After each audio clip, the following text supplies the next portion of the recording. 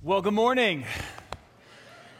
It's exciting to be here. We're wrapping up a series today called Clutter, and I have to be honest with you, I'm feeling a little bit self-conscious. This morning, my wife told me something that I thought was very strange, but she said, when I first called her house years ago when we were dating, when we first started dating, and her father picked up the phone and gave her the phone, and I had a conversation with her, and we hung up. She said that he said, that boy sounds like he's 12.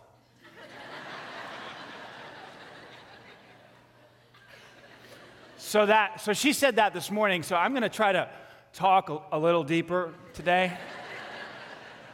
Because you start thinking, do I sound like I'm 12 every day, you know? Anyway, that has nothing to do with anything. We're in a series called Clutter, and so we're wrapping things up today. And if you're a guest with us here today, been invited by a friend, man, this is a great, I think it's a great day for you to be here. Just to kind of sum up where we've been, to kind of catch you up. What we've been talking about is in the same way that our closets get cluttered and rooms in our house get cluttered, and we all have a junk drawer that gets cluttered, or the back of our car or office. In the same way that areas of our life can get cluttered, our areas in our home can get cluttered, our lives can also get cluttered. And what we've been saying in this series is that the consequences of a cluttered closet are not nearly as severe as the consequences of a cluttered life. And this is kind of what we've been saying each week in your notes there, is that when our lives are cluttered, we fail to make our greatest contribution. I believe with all my heart that every single human being on the planet today was created to make a contribution, a significant contribution. But when our lives get cluttered and when our lives get pulled in 100 different directions and our lives look like this, we end up being pulled in every direction, and we make very little progress in each one of those directions, and we fail to make our greatest contribution. So this series has really been about getting our lives to look more like this, to bring our lives into focus. As Alexander Graham Bell said, the sun's rays do not begin to burn until they come into focus, right? And those of us who were children, we used to get magnifying glasses, or maybe you never did this, and try to get the sun's rays to focus in and burn some leaves. And if you had a darker nature, you started to burn some insects or some spiders or ants. I never did that. But the idea is to get your life to come into focus so that you can have a greater impact in this world. And so we've talked about ideas like accepting the reality of limitations and accepting the reality of trade-offs. That was week 1. If you missed that, you can go back and check that out. All these are on our website. And then we talked about the idea of valuing God's opinion over man's opinion and setting your priorities, because if you don't set your priorities, who will? Someone else will, right? And then last week we talked about creating space to reflect on our lives, to refresh our lives, and to refocus our lives. And how many of you did that this week? You practiced the Sabbath and you created some margin and some space to reflect and refresh and refocus. Anybody? Anybody do that? All right, about 10% of you. I'm going to pretend like the other 90%, you already practiced the Sabbath. See, I need to do that, otherwise I'll go crazy. So I'm glad the rest of you have that figured out. So anyway, today what I want to do is talk about another reason why our lives get so cluttered. And it's in your notes right here. Our lives get cluttered because we are caring too much about the wrong things. We're caring too much about the wrong things. You know, when I placed my faith in Jesus Christ in 1995 as a senior in high school, the summer after my senior year ended, God led me to a passage in the book of Matthew. And I kept coming back to it, and it's made a huge impact on my life. And it's the story, Jesus told this story of basically a farmer or someone who was sowing some seeds. It really represented a preacher or God himself who was sowing seeds of truth. And he said the sower would go out and he would spread some seed, and some of the seed fell on some hard ground, and immediately the birds flew in and ate up that seed, and it had no time to take root in the soil. And the soil was basically represented the hearts of individual people. So that soil was hard and the seed didn't penetrate. And then there was this other soil that was rocky and it was shallow, lots of rocks in it. And so the seed went in and it sprung up immediately. But as soon as the sun, hit the seed and the difficulties of life started to impact that seed, it died out. And then there's this third soil that he talked about, the thorny soil. And we'll get to that in just a second. And then he talked about a fourth soil called the good soil. And the seed went in there, and we're going to close. I'm going to circle back to the good soil at the end of this talk. But Let's look at the third soil, the thorny soil. Verse 7. Other seeds fell among thorns that grew up and choked out the tender plants. Now, if you have older brothers, you grew up with older brothers, you understand what it means to get choked out, don't you? Or maybe you had a really strong older sister, and she used to choke you out, right? Basically get you in a headlock and make you say uncle, and you feel like you're going to die. Anyway, that's what we're talking about here. That the thorns grew up around this seed that was planted in the soil of the heart, and it got choked out. In verse 22, Jesus explains a little bit more, puts some detail on it. He says the seeds that fell among the thorns represents those who hear God's word. Check this out. But all too quickly, the message is choked out or crowded out by the, say it with me, worries of this life and the, say it with me, lure of wealth, so that in the end, the result is this right here. No fruit is produced. When I was reading that as a young Christ follower, I thought, oh my, God, I don't want that to be me. I don't want to hear this wonderful message of grace and truth and forgiveness and mercy and then move on with my life and give in to the temptation of wealth or money or the things that money can buy, power, reputation, or having people think well of me. And all the things that our world values. God, help me to not become that thorny soil that chokes out the truth that was planted in my heart. And I just would read that over and over and over and over. God, I want to be the fourth soil. But the reality is that for many of us, our lives have become cluttered because we've lost the battle in this area. Our soil is thorny.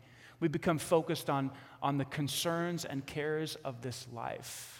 And they've cluttered up our souls such that we don't even know what is important to focus our lives on anymore. And we're focusing on what people think about us or making more money or having more stuff. Am I the only one that faces this? Right? The cares of this world come in and they choke the word and they crowd out the truth. There's a guy in the Bible who allowed this to happen to himself. His name was Demas. And Demas was a guy who followed the Apostle Paul. Now, the Apostle Paul was the big dog in the New Testament, okay? He was the man. And he's the guy that God chose, knocked him off his horse. Remember that story in the book of Acts? He kind of tells it a few times. And the Apostle Paul would go on to launch all these different churches. And at one point, God brought him up to heaven and showed him all kinds of stuff he couldn't even speak about. Like when he would write, it was inspired by the Holy Spirit. In fact, Paul wrote 14 books of the New Testament. Okay, so Paul was the big dog in the New Testament. So there's Jesus, and then there's like the greatest Christian to ever live, Paul. That's my opinion, okay? Some would say Peter's like the big dog. Okay, he's also a dog in the fight, but I think Paul's got him, okay? And so, so Paul's the man. So Paul's doing amazing things, like he's healing people. He's preaching these sermons that are like from heaven, right? And there's a guy named Demas who's right next to him. He's in the crew. He's in the posse. He's in the support group. He's helping Paul launch churches. He's helping Paul put things together. He's helping Paul do all the ministry, and he's doing all this stuff. Paul calls him a co-laborer in the work of the ministry. That's what Paul called him. But then something happened. Paul describes what happened in 2 Timothy chapter 4. At this point, Paul's in jail because it was treacherous being a missionary back then. It was dangerous stuff. So he's writing this in jail to his young protege, Timothy. He says, Demas has deserted me. He's left me. And you could almost feel the pain in his heart. After all we've done, after all we've been through, after all he got to see God do through us as we partnered with the Holy Spirit to literally transform this area, right? He says, Demas has deserted me because he, say it with me, loves the things of this life. And he's gone off to Thessalonica. Demas. We don't name our boys Demas, do we? Demas, dinner's ready. We say Joshua, we say James, we say Peter, we say Paul, we say Caleb. Come on in, dinner's ready, But we don't say Demas. Because Demas didn't finish well. Demas fell in love with the things of this world. He went to Thessalonica. I'd read over that probably 25 times and never really looked at it with any type of, in-depth. But Thessalonica, as it turns out at that particular time in history it was the place to be. It was the metropolis of the province. If you had money, you went to Thessalonica. Rich people lived there. If you wanted to build a life of wealth and luxury, you went to Thessalonica. So it makes complete sense that Demas went there. He did not finish well. You know what my heart is? My heart is to not be a Demas. And I think Jesus gave us this parable of the four soils so that we can be tipped off. Here's what's going to happen. The seed is going to be planted in the soil of your heart. And if you're not careful, the cares of this life and the lure of wealth and all that the world says is important, if you're not careful watching over your soul, you will give into the temptation and it will clutter up your life, and the truth and the seed that was planted will become unfruitful. And you will not do the good works that you were planned to do since the creation of the world. You see that? Now, before we get too hard on Demas or come down too hard on him, let's talk about it for a second, because it was difficult being a missionary back then. Paul, in 2 Corinthians chapter 11, Paul says he was whipped 5 times, 39 lashes each time. So that's not fun. Anybody ever been whipped? That's not a good, so his back was all bloodied up 5 times. He was whipped, right? He was also beaten with a rod 3 times. That's what he said. He was also stoned once, not with weed. No, not that type. He was stoned with rocks, okay? They threw rocks on him until he looked like he was dead, and then they left him, okay? So he was stoned. He was beaten with rods. He was whipped 5 times. He was shipwrecked 3 times. He went nights and days without food, without a home. And Demas is with him the whole time. And so now, considering that type of lifestyle, and now when Paul was writing 2 Timothy, he was in jail, right? So now Demas is going, I'm done with this life. We never know if we're going to have food. We never know if we're going to have clothing. We never know if we're going to get attacked. I might get arrested. I might end up in jail like Paul. I'm done with this life. I know God's doing powerful things, and churches are getting launched, and people are getting healed, and I know, Paul, there's great stuff being done. But I just want some safety. I want to retreat into the safety of money and wealth and stuff and power and prestige. See, you can begin to understand why Demas made this decision, because there's a little bit of Demas in every single one of us. Don't you empathize with him a little bit? I do. I get it. I don't want to be arrested, beaten, thrown in jail, hungry, without food, separated from my family. I don't want that. There's a little bit of Demas in every one of us. I didn't say there was a demon in every single one of us. Now, if you have a demon inside of you, I have a friend who does some casting out of demons. No joke. I'm serious. He does. But anyway, that's not what I'm talking about today. So there's a little bit of Demas inside of every one of us.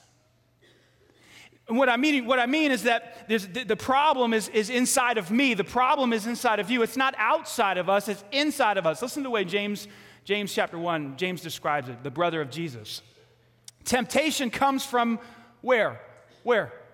Our own desires, not somebody else's desires. Temptation comes from right inside my chest. The problem is with me. See that, right? Which entice us and drag us away. He's using a fishing illustration. He's saying the fish bite the bait because the fish want the bait. That's what happens. The reason we fall into sin, the reason Demas fell in love with the cares of this life, is because he loved those things. Does that make sense? He wanted them. And then James continues. These desires that are inside of us give birth to sinful actions. We bite, we take, we sin. And when sin is allowed to grow, he switches illustrations to a pregnant woman. When sin is allowed to go 9 months in the belly, it gives birth to, say it with me, death. The fruit is choked. The seed is choked out. The truth is crowded out. There is no fruit in your life. There is a death instead. I'm not a fisherman, and some of you probably know that if you know my history. I grew up in Staten Island, New York. There's not a lot of ponds or lakes to fish in, so I don't like fish anyway. My dad took me one time. He had a friend who had a boat. I think we went off the Jersey Shore, and we did some fishing, and I caught a fish, and I think we snapped a picture back then. It's probably lost by now. I was a little boy. I remember fish being stinky, slimy, smelly. I remember blood. I remember the fish suffocating to death almost. It's just not a fun memory. So to this day, I'm thinking, why would anybody go fish? I don't get it, but apparently some people like it. My kids like it. So we have friends who live on a lake, and they invited us this weekend to come down and go fish. So, okay. We'll go fish, right? So I'm there, we're on the dock, we're having fun, with our friends or whatever, and the kids are fishing. And I'm sitting there, I'm like, I'm not going to do this. I'm just going to sit here and watch. This is stupid. Fish smell, they stink, they don't really taste that good. But then, you kind of get bored because everybody else is doing it. So I said, let me do a few throws or whatever you call it, a few there you go, a few casts. So I get the thing. And I grabbed this pole, and they made it real simple. I remember it being much more difficult as a boy, but now you just hold your finger down and you throw it. And so we're out there. I'm not kidding, like the third or fourth throw, I feel like I got something. It's unbelievable. I'm like, oh my gosh, I think I got a fish. So I start wheeling it in, and you get that surge. I guess this is why people like to fish. You feel like you've conquered the world. I'm a winner, Made me feel like a winner. So I reeled this thing in. We snapped a picture of it. Check this out. This is huge. This fish is ginormous. You see it there? Now, some of you don't think there's a fish there because there's a fish there. It's big, too. You can see how big it is. It's almost as big as my head. I mean, it's huge. I think it was a bluegill, but who really knows? With these names of these fishes, whatever. And I started to think about that in light of what James said about temptation. And I started to think, did I catch that fish? Did that fish get caught because I'm an expert fisherman, because I know what I'm doing? What do you think? I haven't touched a pole since I was 12, right?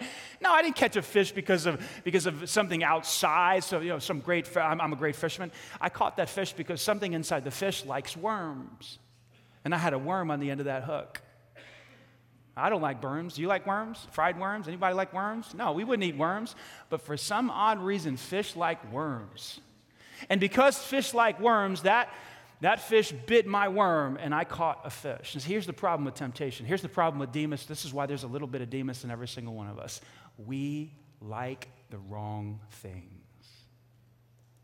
Can we be honest with ourselves and admit that? I can. There's something inside of me that desires the wrong things. To be recognized and puffed up and, sin of all different kinds. The problem is in here with me. And the problem is inside of your chest and your soul. So what do we do? How do we manage that? And we did a whole series called Soul Keeping a couple of months ago. It's fantastic. That's what we dealt with in that series. I don't have time to get too deep into all this, but I do want to share two thoughts with you that I feel like can help to declutter our lives from the cares of this world and the lure of wealth and all that our community and world says is important and valuable and tempts us to chase after. Ready? Two thoughts. Number one, you must keep an eternal perspective. You must keep an eternal perspective. What I mean is, you must take the long view. You must look at what really matters in life. This is the way the Apostle Paul, I mentioned him a few moments ago, and how he was the big dog of the New Testament and all that stuff. Listen to something he said in 2 Corinthians chapter 4. So we fix our eyes, not our physical eyes, but the focus of our life, our mind and our heart. So we fix our lives not on what is seen, but on what is unseen. Since what is seen is, say it with me, temporary. In other words, it doesn't last. In other words, it's not that valuable. In other words, it's not what's most important. We fix our eyes not on what is temporary, but rather on what is unseen, which is what? Eternal. Meaning that it's most important, meaning that it will last forever. Paul is simply saying, let me give you some advice on how to invest your life, your one and only life on this planet, which is very short. You have to focus your attention on what is most important, and what is most important is not what is seen, but rather what is unseen, because what is seen only lasts a short amount of time, but what is unseen lasts forever. What incredible insight. Where did he get this insight from? What do you think? He was a follower of Jesus. Right? He got it from Jesus. Jesus is the one who said this first in Matthew chapter 6. Listen to how Jesus said the same idea in a different way.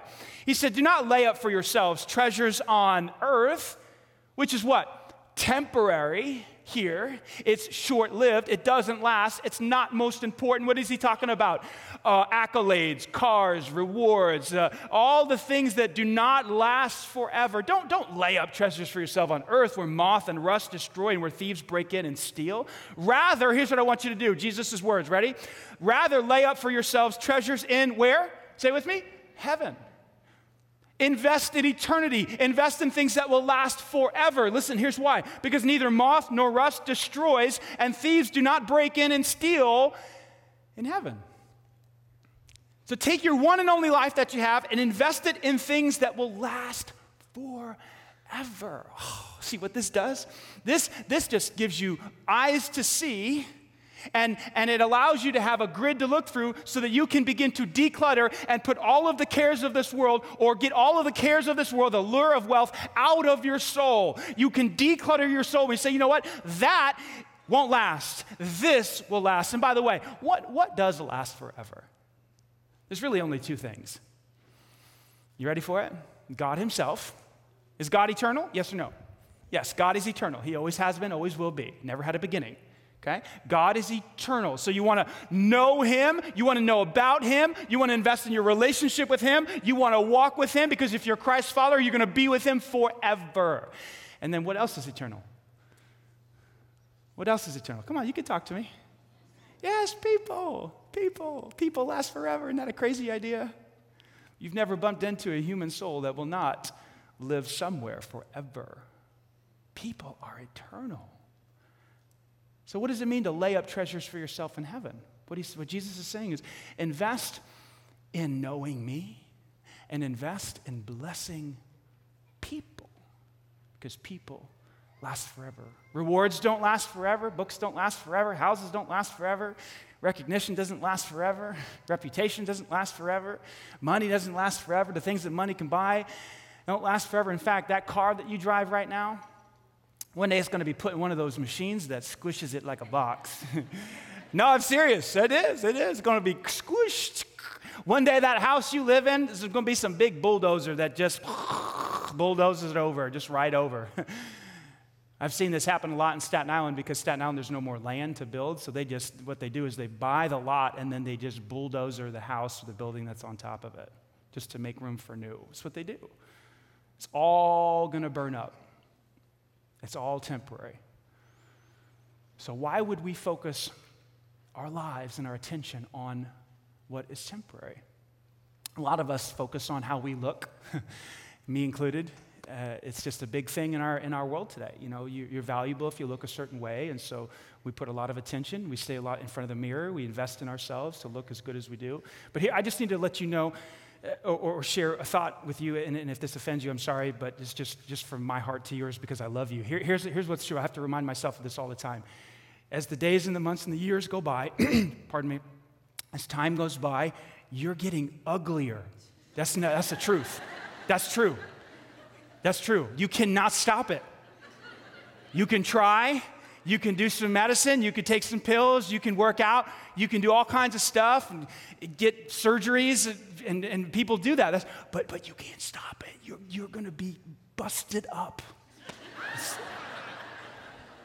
Now, you're just like, how rude is that, Pastor? Listen, it's just the truth. It's just the truth, you know?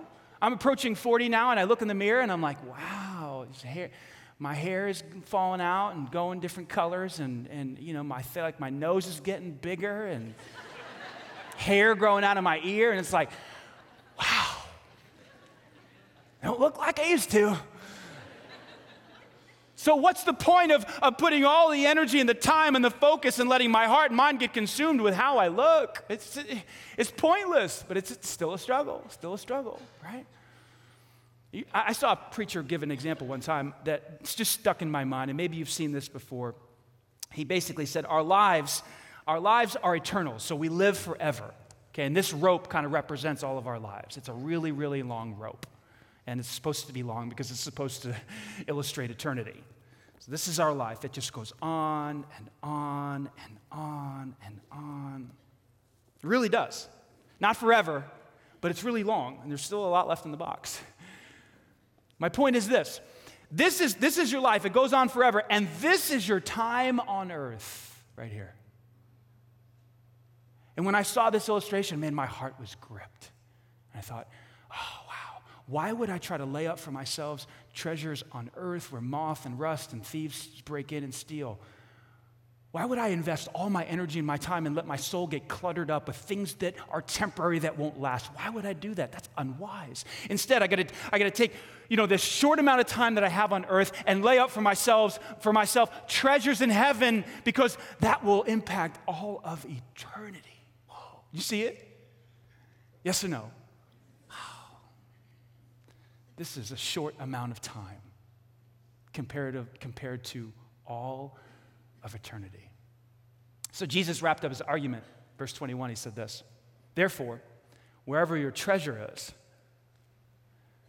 whatever's most important to you, whatever you cherish the most, guess what? That's where your heart will be also. What does he mean?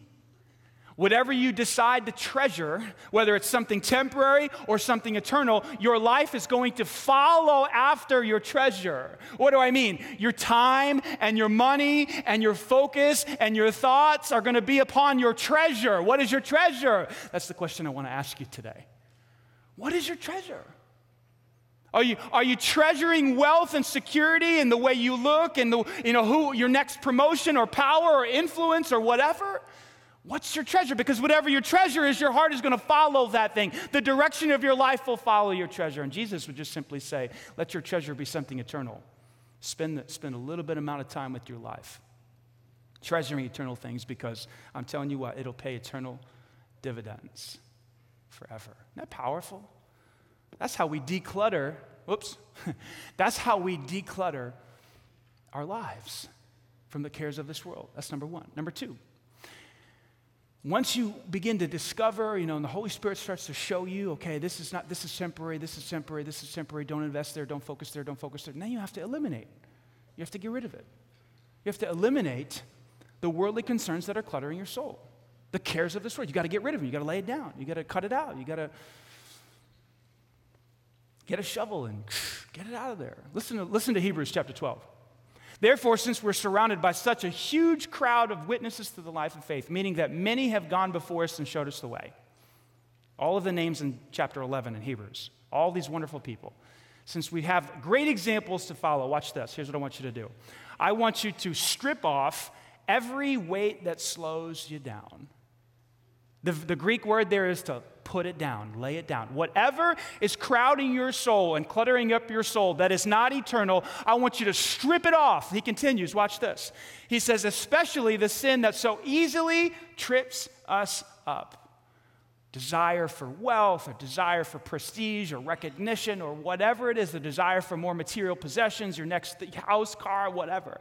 I want you to get rid of those things, strip them off so that you can run with endurance the race that God has set before us. The theme here or the example here is that of a runner. He said, you know what, when a marathoner gets really serious about his race, he strips down almost nude. Now, we don't do nude today, but we get pretty close. Here's a picture of the guy who won the London Marathon. He didn't have much on. He's got a tank top. He got rid of his sleeves. He doesn't have a watch. Now, amateur runners wear watches.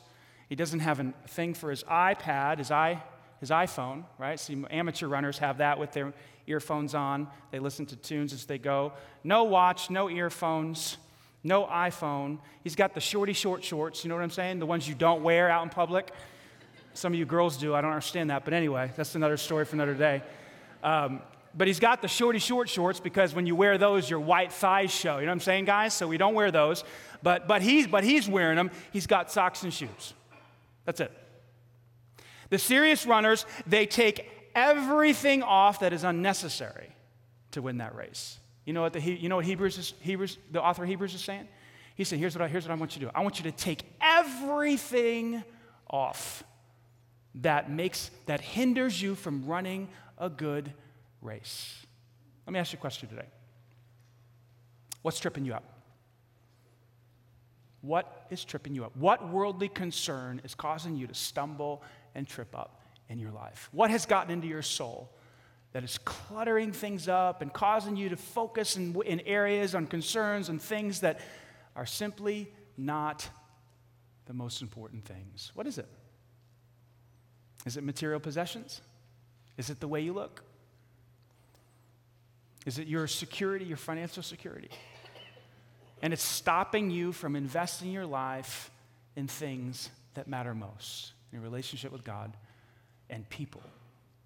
Those are tough questions. Now, that's what we're committed to do here at this church is to talk about truth. And at first, here's the thing about truth. At first, it really gets under your skin, doesn't it? It bothers you. But then in the end, what truth does is, what does it do? The truth will set you free. It bothers you at first. It might even make you mad. But in the end, it sets you free. And it leads you to the life that God has planned for you. Does that make sense? So what have we said in this series? If you and I want to make our highest contribution, our greatest contribution, you have to declutter your life. We've talked about accepting the reality of limitations. We've talked about accepting the reality of trade-offs. We've talked about valuing God's opinion more than man's opinion. We've talked about setting your priorities, because if you don't, someone else will. We talked about creating space for you to refresh, to refocus your life, and to reflect on your life. And today we talked about living with an eternal perspective and eliminating whatever is tripping us up, causing us to not run the race that God has planned for us. Now, it's up to you to make the choice. If you make the choice to declutter your life might end up looking something like this. And this would be wonderful. Doesn't that feel good? I just want to touch it. See that? Isn't that beautiful? I did that myself. No, I didn't. When your life gets organized and clarified, you can think. Your days begin to have focus. Your days begin to become more productive. And guess what? In the end, as the weeks go by and the months go by, your life ends up making the greatest contribution, fulfilling the good works that God has planned for you. Here's what Jesus said in Matthew chapter 5. He said, "Let your light so shine before others, that light that I put in you, let it go, so that they may see your good works, the things that you and I do together in this world, and in the end give glory to your Father who is in heaven." That's the purpose of our lives. To go through this life, discover what those good works are, partner with God to perform those good works, so that in the end people say, wow, because of your life, I have a clear picture of who God is. I see God now as loving, as compassionate, as merciful, a God who believes in justice. I see a God who's understanding. I see a God who's faithful. And the reason I see God that way is because of the way you have lived your life. Can you imagine? Someone stands up at your funeral, because you're going to have a funeral. None of us get out of here without going through the valley of the shadow of death, right? So can you imagine someone standing up at your funeral saying, I know God better because of the way she lived her life. I know God intimately today because of the way he lived his life. I've been in a few funerals like that. And there is rejoicing, and there are tears, and there is motivation, and there is energy because of the way that person chose to live their life. You know what's incredible about human beings? We have a choice. We have a choice. It's amazing. God's created us to make choices that can radically alter the destination or the end of our lives. Gooses don't. Have you ever thought about gooses? It's amazing. Something as simple as a goose. You know, there were 2 of them in my backyard this morning, big Canadian geese, pooping everywhere. Winter comes, what do? What do? You know what to do. Winter comes, what happens? They fly where? South. If you try to sit them down and say, fly east, fly west, when winter comes, what are they going to do? They don't have a choice because God has built it into them to fly south. You are not a goose. I love that. I'm simple like that. That sets me free. I'm not a goose. I can choose to declutter my life. I can choose to value eternal things. I can choose to do that. I can get rid of whatever's hindering my life. I can do that. I'm not a goose, and neither are you. You can do this. You can declutter your life, ultimately so that you can make your highest contribution. And then people will look at your life and say, wow, isn't God good? Now, I told you I'd circle back to the parable that Jesus told. The fourth soil was the good soil. I can tell you without a doubt in my heart, it is God's will for you to be the good soil. For the seed that is sprinkled out every day as you read the word, you come here and you hear the word of God preached to flourish and produce 30-fold, 60-fold, or 100-fold. That's God's will for your life, for you to do those good works. You know how that starts? That starts by knowing Jesus Christ as your Savior. It starts by allowing some of the seed, the truth of the Word of God to penetrate your heart and cause you to put your faith in Jesus Christ. So let me sprinkle a little bit of seed today for some of you who need to hear it. The Bible says, "For God so loved the world that he gave his one and only Son, that whoever puts his faith in him will not perish, but have everlasting life." You know God loves you, despite what you might think and what you might heard.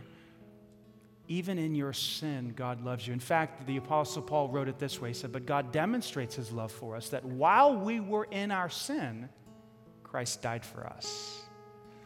Some of us think that God looks down at us and he sees our sin and he is so angry.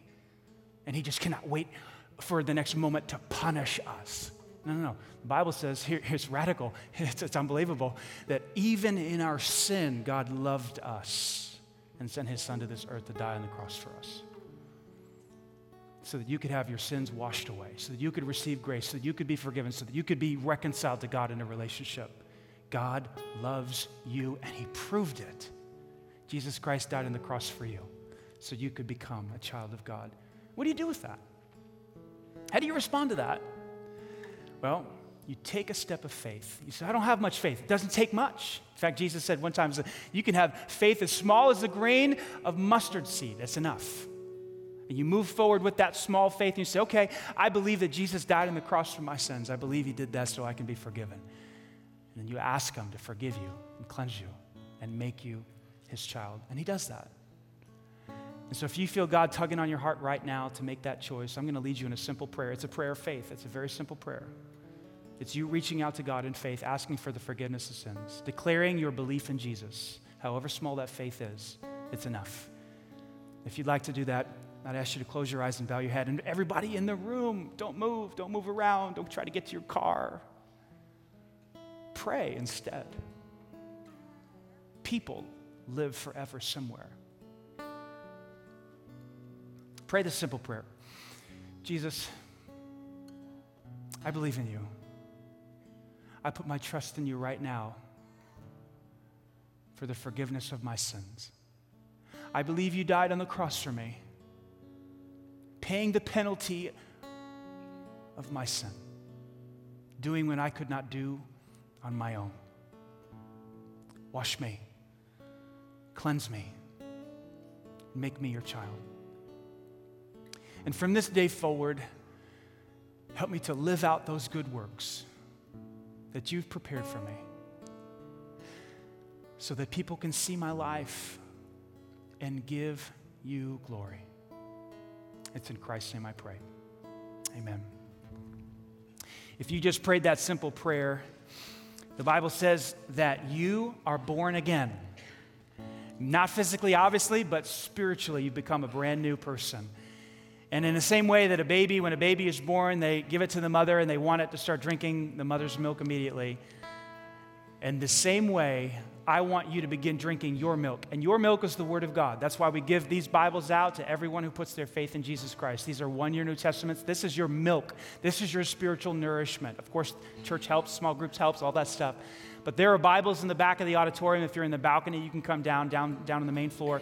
As we leave here, you can go grab one of these Bibles. And don't just grab one, but begin reading this, because this is your spiritual nourishment day in and day out. I read these same passages every single day. Been doing that for years. Can we give God glory for what he's done today?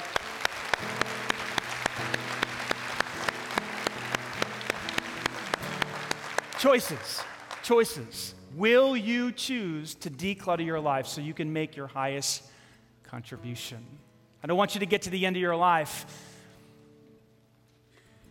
and be a Demas. There's an asterisk by your name. Did okay for a while, but in the end, he deserted because he fell in love, she fell in love with the cares of this life. Will you choose to lay up treasures for yourself in heaven rather than on earth? Will you choose to focus your life on what is unseen rather than what is seen? That's the choice that you have. I hope you'll do it. Let's pray. Heavenly Father, you've given us incredible truth. Oh, so thankful. We are not alone in this life trying to figure things out by ourselves. You have given us the scriptures and your Spirit to guide us. Thank you. Help us to take what we heard today and put it into action immediately so that we can declutter our souls and make our greatest contribution so that our lives ultimately will point others to you. We pray this in Christ's name. Amen. If you pray to receive Christ, go grab a Bible really quick. Next week, Mother's Day. How about that? Mom's Day. Bring your mother here and all your mother's friends and all her friends. Here's what we're going to do. We're going to celebrate moms next week. God bless. Starting a brand new series. We'll see you next week.